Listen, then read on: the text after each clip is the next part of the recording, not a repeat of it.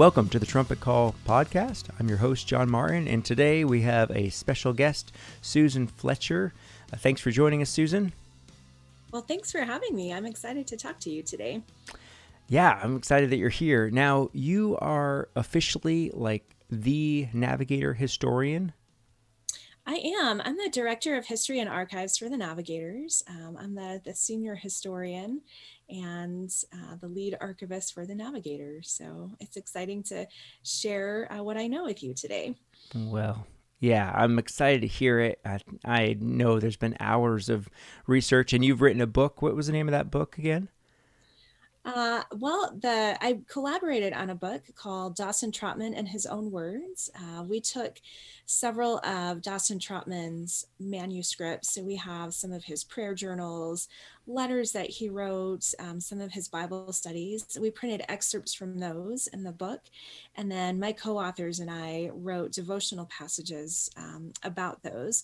So we put those passages in historical context, and then we challenge modern readers on various topics related to prayer and witnessing and the word, just helping people apply the past to the present, and challenging people in their prayer lives. Well, if that's not a great segue into, and we'll put that in the show notes so that people can click on the link and order it and check it out. So thanks for doing that. But that's a great segue, because today we in the military mission have been praying about Isaiah 58:12, which says, "Those from among you will rebuild the ancient ruins. You will raise up the age-old foundations. You will be called the repairer of the breach, the restorer of the streets in which to dwell." And so we've been thinking about this idea of ancient ruins and getting back to our roots as navigators. So I was wondering, today one of the things that we've thought about characterized these early navigators was that they asked God and asked people for big things. They asked God for big things, and they asked big things of others in the mission. So we'll get right to it. The first question I have for you, Susan: how would you describe the faith of these early navigators? These early navigators had tremendous faith. They believed that God was mighty and all-powerful and that he could do anything. And I feel like so often in our modern world, I feel like our faith is so often small because we feel so limited by our circumstances and, what's going on, that we can see in the world. But I feel like these early navigators didn't have those limitations. They just believed that God could do anything.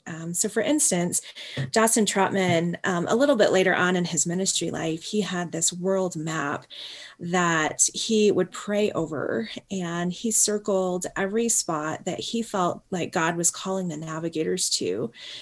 This included the United Kingdom, various places in Africa, throughout Europe, even into Asia. And on this map, when he felt like the Lord was leading the navigators to a certain place, he would draw a dot on the map and circle it and would just pray over that continually.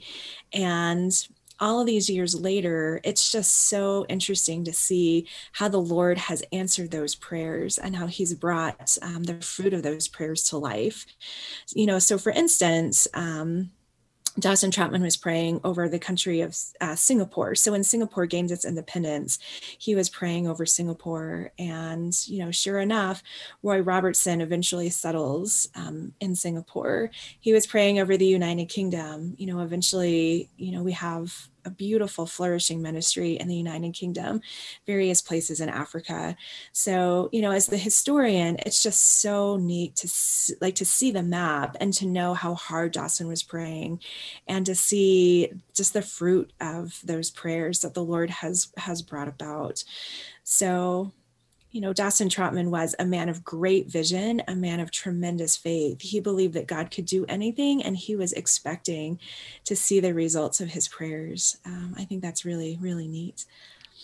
Wow, that's awesome.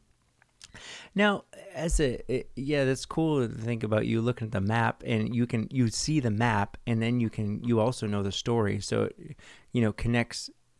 Sounds like it connected easily in your mind. Where me, I just kind of look at navigators are 100 plus countries. That's great. Kind of see that backwards. Did Dawson pass on this great faith to the next generation? And if so, where have you seen that?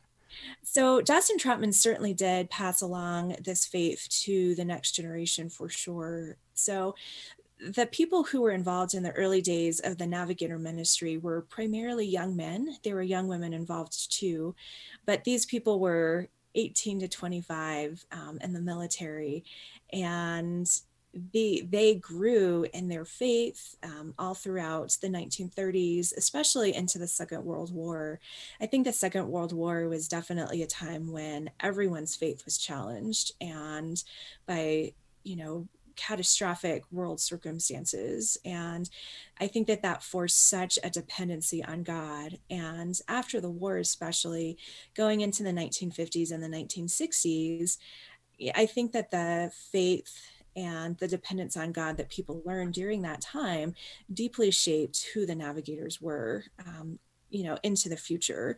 So, we see in like the late 1940s and the 1950s, we see people on faith going to China to do, to do overseas missions, going to Europe.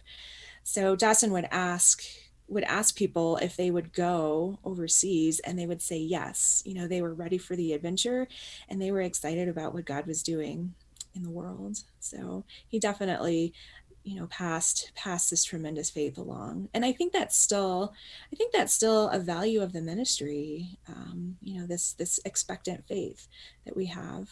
Mm-hmm. Yeah, that's one of our values, the expectant faith, rooted in the promises of God. What would you say on that? What would you say have been some promises that you've seen, you as a historian have seen God lay on the hearts of these men and women in the early days and continue to play out even to today? So I believe it's Isaiah 54, that, the verse that talks about enlarge the place of your tents, do not hold back. You will spread out to the right and to the left. That was definitely a promise that Dawson Trotman claimed. And I think that that's a promise that we can see fulfilled for sure as we look at Navigator ministries all over the world. I think as Dawson Trotman was thinking about enlarging the place of his tent, he considered the whole world a place where he could enlarge that tent. And, he considered, just about every place on the globe as a place that, people who need Christ and people who could disciple others for Christ and carry on that ministry. So that's definitely a verse that we can see fulfilled for sure. Another promise verse that meant a lot to both Dawson Trotman and his wife Lila was Isaiah 43:16. This is what the Lord says: "He who made a way through the seas, a path through the waters." And they used that verse. They were praying for the Lord to make a way through the seas and a path for the waters by asking the Lord for at least one person on every ship in the United States Navy fleet in the 1930s. And it's just really interesting to see how the Lord accomplished that. As our readers may, or as our listeners may know, in the 1930s, the Navigator ministry started aboard the USS West Virginia. And eventually, during the Second World War, the Trotmans saw the answer to this prayer, because most of the men on the USS West Virginia either got out of the service, or during the war, they got sent to serve aboard other ships in the Navy. And it was through the relational networks that these men had that the Navigator ministry was passed along. So eventually, the Lord did answer those prayers, and the Navigator ministry spread to every ship in the U.S. Navy fleet. It eventually spread to the rest of the branches of the service during the war. So, I feel like that was a really big prayer that the Trotmans were praying. Obviously, they were not expecting or anticipating a global total war, but it is interesting to see how God uses even circumstances like that to accomplish his will and his purposes. Wow. That is a great passage. That's a great story, Susan. Thanks for sharing that. Thank you. Are there any other stories you think of that really characterize the great faith of these early believers? Yeah, so some stories that characterize the faith of these early believers. When Dawson Trotman would ask people to go places, so from what I've heard in these navigator meetings, people would show up to these meetings sometimes with their bags packed, expecting to be asked to go places, and they would just be ready. Dawson would ask them to go overseas, and they would have their bags packed, ready to go overseas. They would show up also potentially expecting to get sent to work for other organizations. So I think one of the interesting things about the early navigators is that, Dawson Trotman was very keenly aware that the navigators was not the only thing happening in the body of Christ. Hmm. It was his deep desire to train and equip men and women to serve the body of Christ wherever that service was needed, even if that service meant them leaving the navigators. So people would pretty regularly expect to get sent to work with Wycliffe Bible translators or the Billy Graham ministry. And, they would also show up with their bags packed, ready to go off to those places as well. So I think that that takes a tremendous amount of faith just to be ready and willing to go wherever the Lord calls you to go. Hmm. Yeah, so almost some of these big requests were also pretty unifying for the body of Christ, because it wasn't like all the requests kind of focused on building up the navigators. They were focused on following what Dawson and others saw the Lord doing. Absolutely. I think especially after the Second World War, I think there was such a focus on the spiritual devastation that had happened in both Europe and Asia. And there were so many collaborative missions movements. So like China Inland Mission sent missionaries to China. The navigators send people over there as well. People are sending missionaries to Europe. So there is a tremendous amount of American missionaries going to these places, trying to assist in just the devastated spiritual conditions in these places after the war. And I think that that takes a tremendous amount of faith to be able to go into these really difficult places and just be a servant for Christ in those conditions. Yeah, that's great. Oh, I sometimes, Susan, just really honestly, I can think, here I am, me and my wife, laboring for the Lord here at Camp Lejeune, North Carolina. And, if I'm praying about something, I have this idea for a guy or a girl, and it's going to cost them a lot. I can be nervous to ask them that, because I think, well, what if it goes wrong? What if it goes wrong? They're going to turn to look at me and be like, John, you're the one that told us to do this. What gave Dawson and others courage to ask such big things without looking back? I think that Dawson Trotman was a man who didn't really care about what other people thought about him or what he was asking them to do. And I mean, I think that first of all, I think that's just who he was. I think that was a character, what comprised him as a person, which is neither good nor bad. I think that's just who he was.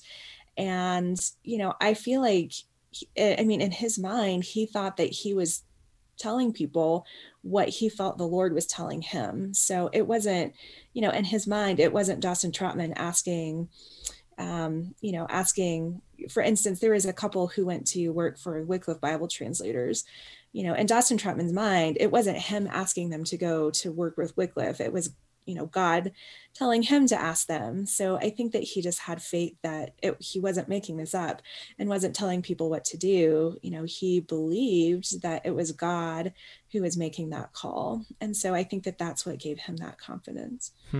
If you could picture Dawson Trotman coming back on the stage now and just coming to some of the bases, or even, in how you've seen it in your view, what do you think that Dawson would have any words for us today about asking God for big things, asking people to sacrifice greatly?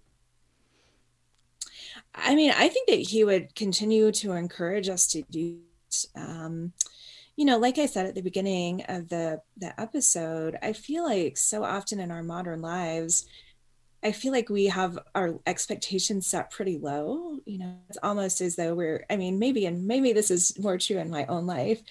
Sometimes I have my expectations set pretty low and kind of expect the worst. And maybe this is just a word to myself to like actually expect the all powerful, creator of the universe, that when he wants to do something, that he can absolutely accomplish that, despite my own limited point of view and my own limited resources. So, I think Dawson Trotman would, encourage us to just really expect big things from God and to be hopeful for that. I feel like Dawson Trotman was characterized by such hope and, such a vision for God doing amazing things. And I think that he would probably encourage our current military staff to expect the same thing. Man, that's really good, Susan. What might Dawson say to us if we aren't asking people to sacrifice greatly for Christ? Well, I think that Dawson Trotman was, as I mentioned, a pretty intense character. And I think that that was part of who he was. He was not afraid to be very direct with people and very bold. I think if we personally are not asking big things for Christ, I think that Dawson would encourage us to just be a little bit bolder and a little bit more direct with people. As I mentioned before, I think that that is part of his personality and who he was. I don't necessarily recommend, every single person listening to this podcast to just be, super direct and intense in what they're asking people to do, obviously, because they're dealing with other human beings. And, there might be different ways to handle different situations, but, I think Dawson Trotman would overall want us to be just a lot more confident and bold in what we're asking. Man, that is great. That's a good challenge, good spur. It's not, the God Almighty nor Dawson Trotman would expect us all to be Dawson Trotman, but as far as the principle of continuing to ask people to lay down their nets, to follow Jesus wholeheartedly, that was something that characterized the ministry back then and still needs to characterize the kingdom of God. Well, thanks so much for joining us, Susan. These are great thoughts about the person of Dawson Trotman and this person that God used mightily to found this group that we're all connected with, that we benefited from. Thanks so much for tuning in, all you who are able to do that. And check out Susan's book on the link that's in the show notes. We'll see you next time. Bye.